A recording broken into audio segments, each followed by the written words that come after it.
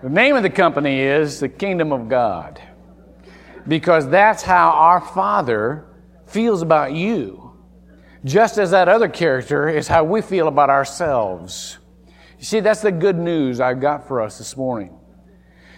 We can get terribly cynical when we look around at simply the human condition, and we can fall prey to thinking of ourselves just in the normal human perspective, and that makes us cynical. This has been a week for cynicism, hasn't it? I mean, just around, you see ministers in girly bars, you see certain rooms at the White House kind of going for rent here, and it's not. I mean, the Republicans do the same thing. It's just kind of, you just want to go whatever. I mean, you're even tempted. I was tempted to say, well, maybe I should, for the larger contributors of the church, offer them a free overnight stay in one of my boys' bedrooms at the apartment. Just kidding. Obviously, I don't know what anybody gives, never have, never will, but not that you would probably want the overnight stay, but you get what I'm saying. You just kind of get cynical. You got to go, whatever, what's the deal here? Friday, I got off I-4 to turn onto 436. Now, a lot of times when you do, there's a panhandler with a sign. Now, in the good old days, the panhandlers had some reputable signs, will work for food. I mean, they were old, scraggly people that, probably just down on their luck, out of a job. I get off the interstate, there's a young, healthy guy, much younger than I am, looks much healthier than I do, had a sign that literally said, "Why lie? I just need a beer." That was his sign. I couldn't believe it. I'm thinking, whatever. Can you believe that? I was just glad I was in the car and it wasn't my wife. I'd still be trying to get her out of jail, Yeah, but you look around and you think, what's the deal here? And that comes from just looking around. That comes from not looking up. Look at if you have your scriptures with you, turn to 2 Peter. Starting with verse 2. By the way, while you're turning there, Vernon said I'd mention a little bit more about the Middle East. This is a conference, and we would covet your prayers. This is not going to be the most popular conference in the Middle East. All the Christian leaders of the Middle East are gathering for a conference at Cyprus, and we've been invited to that. And we are building up some very significant relationships with Christian leaders in the Middle East, and so we would covet your prayers for that. Next Sunday, I'll be preaching at the largest evangelical church in the Middle East. It is a Presbyterian church in Cairo, and it is literally a church that's been built by hollowing out, the old Coptic Christians did this, hollowed out the side of a mountain. And so the church is literally a cave, seats 10,000 people. So, and the guy that's preaching here is going to be a step up from me. John Tolson is the founder of Gathering of Men and is a wonderful speaker, as you can probably tell by the sermon title he's got in the thing. So, but I'll tell you about this when we get back. Now, listen to this. This is so good that it takes a long time to fathom it. That's why I'm going to tell you this on several occasions. Look at what it says. Grace and peace, starting with verse 2. Grace and peace be multiplied to you in the knowledge of God and of Jesus our Lord. Let me put that a little bit differently, that it may make a little bit more accurate sense to you. Grace and peace, the understanding of those two will be multiplied as you have accurate knowledge of God and of Jesus our Lord. That is, as you understand who they are, then their grace and peace is going to be multiplied in your understanding. Now, look at what it takes to do this. Look at the next verse. Seeing that to us seeing that His divine nature has granted to us. Seeing that His divine power has granted to us everything. Now here's what I want you to see. I want you to get the right reference on that. It comes from outside. It doesn't come from inside. One of the things, and if you don't get anything else today, get this. The reception of God's holiness is no more our effort than the reception of our salvation. There is a two-pronged effect of God offering new life to us in Jesus Christ. The first prong is justification, what the theological term for salvation. And that comes when we realize, hey, we can never be good enough to be in heaven. We can't do anything to forgive our own sins, and God, being just, needs to even the books. And so Jesus Christ died on the cross and became our sin so that we could have His righteousness. And God could impute His righteousness to us, or He could give it over to our account and see us as if we were righteous. That's what impute means. And that's called justification. And when you say, God, I can't do it, I want to accept the gift of Jesus Christ's sacrifice for me on the cross, then we realize we're saved by grace. The Bible says, for we are saved by grace through faith, and that not of works, lest any man should boast. There's nothing we do to save ourselves or to deserve that salvation. That's justification. Sanctification is the process of holiness. And here's where the process breaks down. Most of us will admit we need God and His total provision to be saved, but then when it comes to being holy, that's our job. That's our effort. We got to behave better. No, wait, you think it was tough getting saved. Think how tough it is being holy. Listen, God has made just as pronounced gift to us. That's what this passage is about. He has seen that we have everything we need for godliness. When Christ dwells in you, He is God's provision. He is God's holiness. It's not that you need to work for it. I heard somebody say this week, boy, you know, being holy is really tough. Being good is really tough. Well, I got two things for you. No, it's realizing what your nature really is and acting on that nature. It's just that simple. And the second thing is, after you get out of the first realm of carnality, there's kind of a circle of old habits that we got to break through.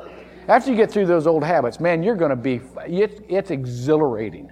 It is exhilarating. So there's a change in habits that may be uncomfortable. But holiness isn't tough because it's not up to us. Holiness has been imparted to us by God. And what we need is the right reference, because holiness isn't up to us.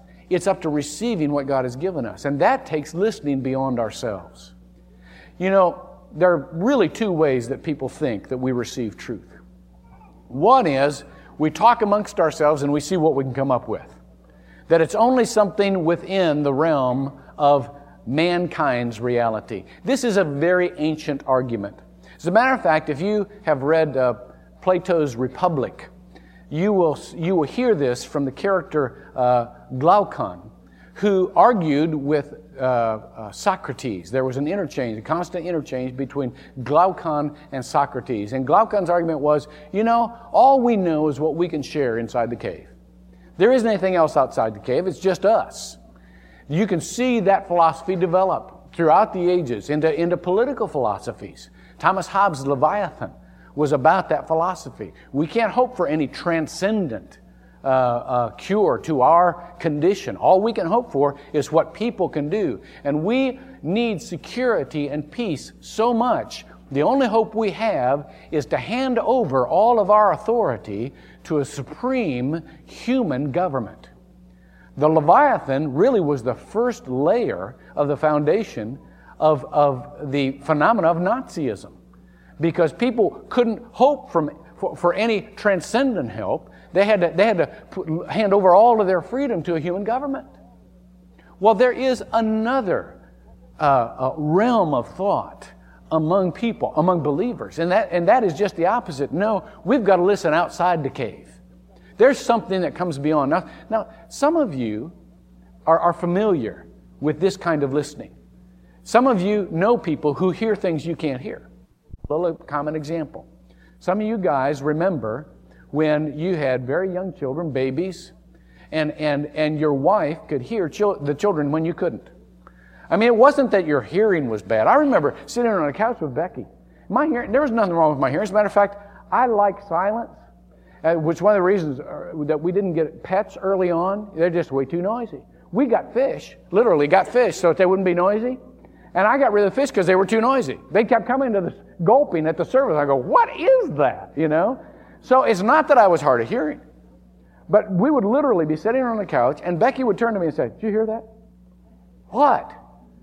I think Isaac's getting his asthma thing back again. I couldn't hear a thing. I would go up the steps into his room, and I could only slightly hear a wheeze. But Becky could hear it way downstairs all across the house. Why? She had that mother's ear. She could hear outside our little cave there. I remember just laying in bed, dead to the world. Becky would sit straight up in bed. Did you hear that? Why? Why? Oh, something's wrong with the boys. You know? There was just this sense. She could hear outside the cave. It's the same thing that happened with Samuel and Eli. Remember that? Remember when Samuel, the Bible says in 1 Samuel 3, he didn't know the Lord yet. He hadn't heard from the Lord, hadn't had a vision of the Lord. And he was sleeping one night, and he heard his name called. And Samuel gets up, and what's he do? He goes over to Eli and says, what do you want? Now, why did he do that? Because he'd never heard outside the cave before. He just figured it had to be inside the cave, and Eli was there, you know. And Eli said, I didn't call you. Go back to sleep. Goes back. That happened 3 times. Finally, Eli, who had heard outside the cave, finally figured out, hey, listen, he said, go back, lay down. If you hear it again, say this, here I am, Lord, your servant is listening. How could he give him that counsel? Because Eli had trained his ears to hear outside the cave. We got to do the same thing. We got to have the right reference. The right reference is not inside the cave. The right reference is outside the cave. And so when it says, seeing that his divine power has granted to us everything pertaining to life and godliness. Everything. What else do you need to do to be godly? What else do you need to have to be godly? The answer biblically is nothing. All you have to do is react to what you have now. To act on who you are now. You see, God sees something in us that we just simply don't see.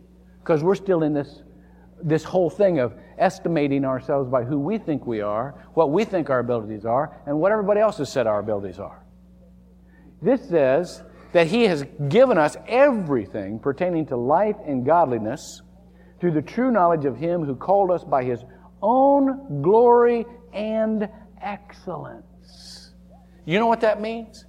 That means He has called us to holiness by giving us His glory and excellence. His glory and excellence resides in every one of you that has Jesus Christ living in your heart. It's already there.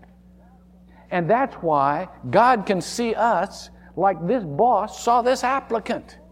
The applicant felt totally inadequate, totally inefficient. But what Scripture say? Our sufficiency is not in ourselves, but it's in the Spirit. And so when God gives us Himself, then we have that sufficiency. That's why we go through this training. We're not just trying to act better. We're trying to train every person that comes here for ministry. Now, how many of you feel like you're really qualified for ministry? Probably none of you. The 2% that are in a named ministry right now probably feel totally inadequate for that. Why? Because we concentrate more on what we can't do or what we don't think we can do than who God is in us, than who God sees us as. You see, God sees us in our new state. I was driving around South Carolina this week. I took a few days just to pray and fast and get a vision for Northland in the future. And I drove past this one church. I mean, this place that I was at is kind of out in the sticks. and a lot of little country churches lining the road. And I drove past this one church, and the title, you guys have seen this, the sign out front says the New First Baptist Church. Now I'm thinking to myself, the New First Baptist Church. One of two things has happened there. Either they had rival competition for who got the First Baptist Church, and the newer group won it, and so they were the New First Baptist Church, or somebody got a hold of the old First Baptist Church, and the Holy Spirit had His way, and they felt like they were the New First Baptist Church. They weren't just First Baptist Church anymore. They were different people. I want to tell you, God's gotten hold of you. And you're not the old person anymore. You're the new person now. And God bless you if you've ever had somebody in your life, if He's ever graced you with anybody who just thought you were the berries. You know, some people have been fortunate enough to have those people in their lives. Many of you had grandparents like that. Some of you have had parents like that. Some of you have had teachers or coaches like that who just thought you were the stuff. You knew all along you were a boogerhead. But and they may have kind of known it, but that wasn't who you really were to them. No, you were the stuff. Well, I want to tell you that when Jesus Christ lives in your heart, you're the stuff. And what we need to do is not try to work our way up to holiness. So that we can put out more effort and make fewer mistakes. We just need to realize the power that is within us, the provision that is within us for holiness, and start living according to that power. Look at what else it says. It says, "For by these He has granted." Now, there's that has granted phrase the second time. The Greek word is dederetai, and it means has bestowed or has endowed. This is not the usual Greek word for given. This is has bestowed. And Mark 15:45 uses it for when Herod gave the body of Jesus after the crucifixion to Joseph of Arimathea. Dederetai, bestowed the body of Christ. That's exactly what God does in this communion. You know, we usually take communion and we're just so grateful for the blood because we can remember that our sins are forgiven. How many of you remember every time you take communion that you are taking the body of Christ into you? And the body of Christ is His nature. And that has been bestowed. It has been given to you in such a way that it's like a huge inheritance that is active and powerful. The word power in here is dunamos, and we get the word dynamite from it. That's living in you right now. And so many of us feel so powerless, which is just so ironic because we have such power in Christ. Look at what else it says. "For by these He has granted to us His precious and magnificent promises."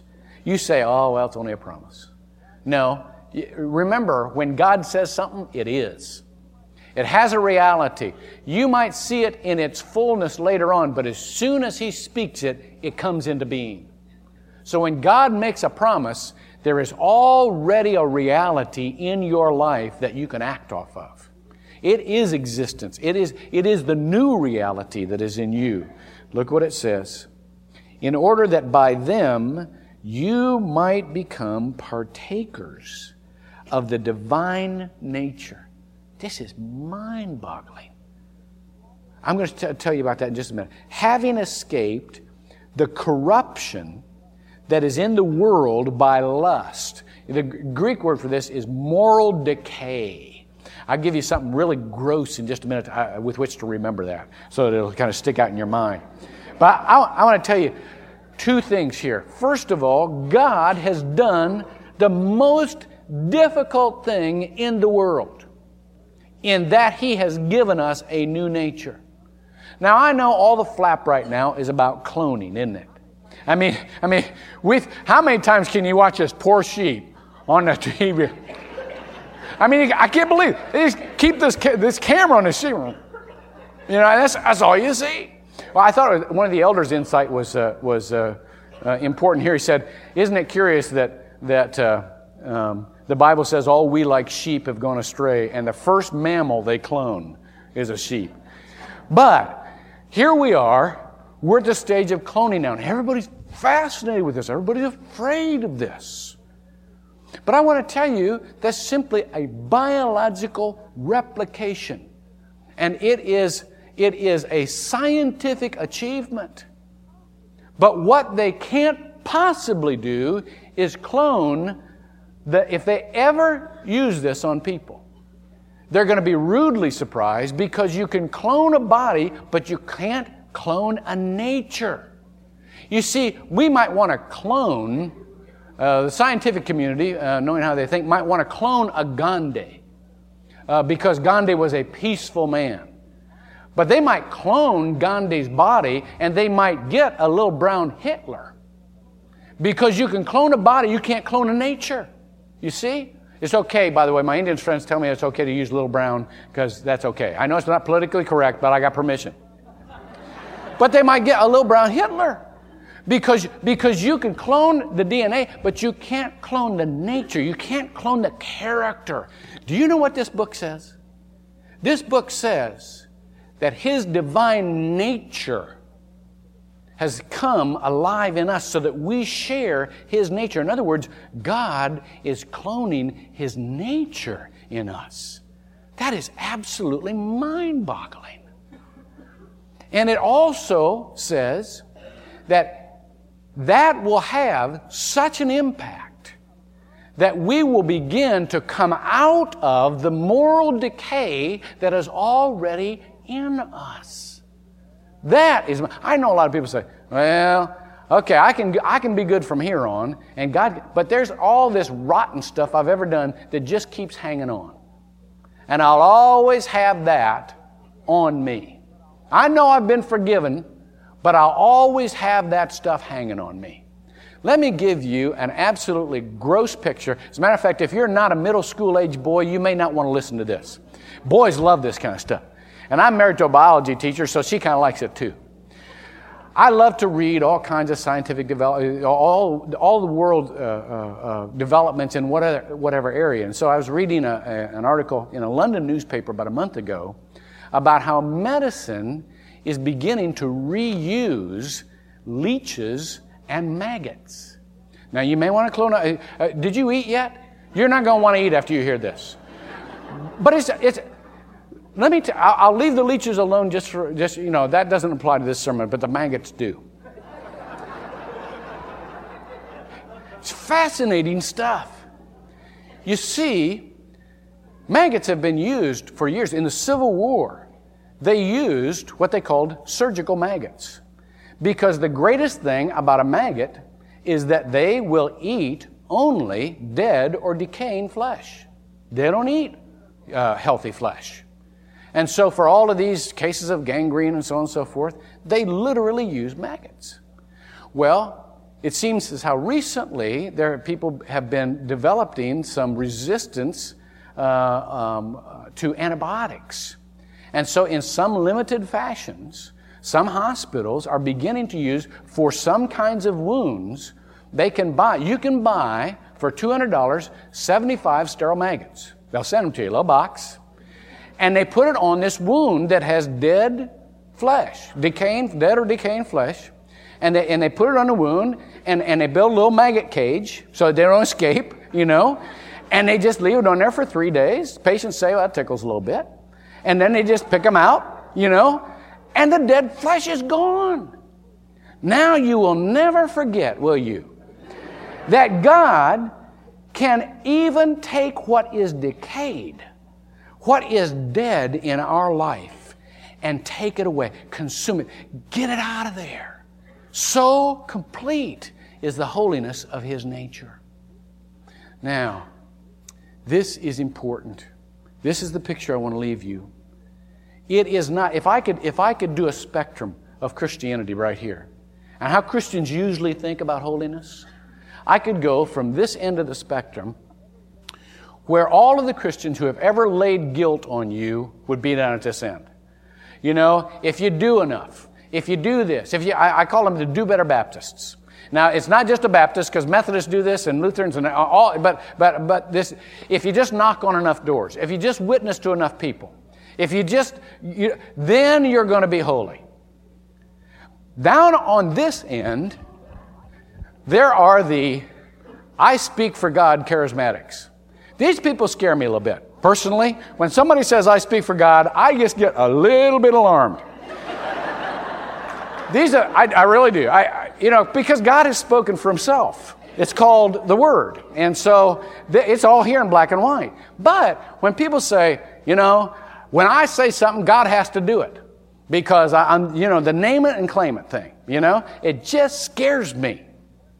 Now, on this spectrum, where do you think theological accuracy would be? You think I'm going back to the center, don't you? Watch this. Do you know what the charismatics have right? The charismatics have this right. The nature of God is in us. God lives in us. It is His power alive in us. And it scares me way more to have human beings saying that holiness is about human effort than it does for people to say the power of God is alive in me. This is the theological accuracy. The power of God is alive in you. And if you respond to that as your basic reality, you will see His holiness, not your holiness. And there is a quantum difference there. Pray with me. God, thank you that you have provided everything so that all of the glory and honor go to you. Thank you that you have given us, out of your divine power, your nature, so that as we respond to what is more real than our sin, what is more everlasting than our corruption, that there is a power whereby that corruption can drop off, that sin can become impotent, and only your power can be seen. Father, help us to have our focus only on you, and help folks, when they see us, not to see our goodness, but to see your grace. We pray this in Jesus' name. Amen.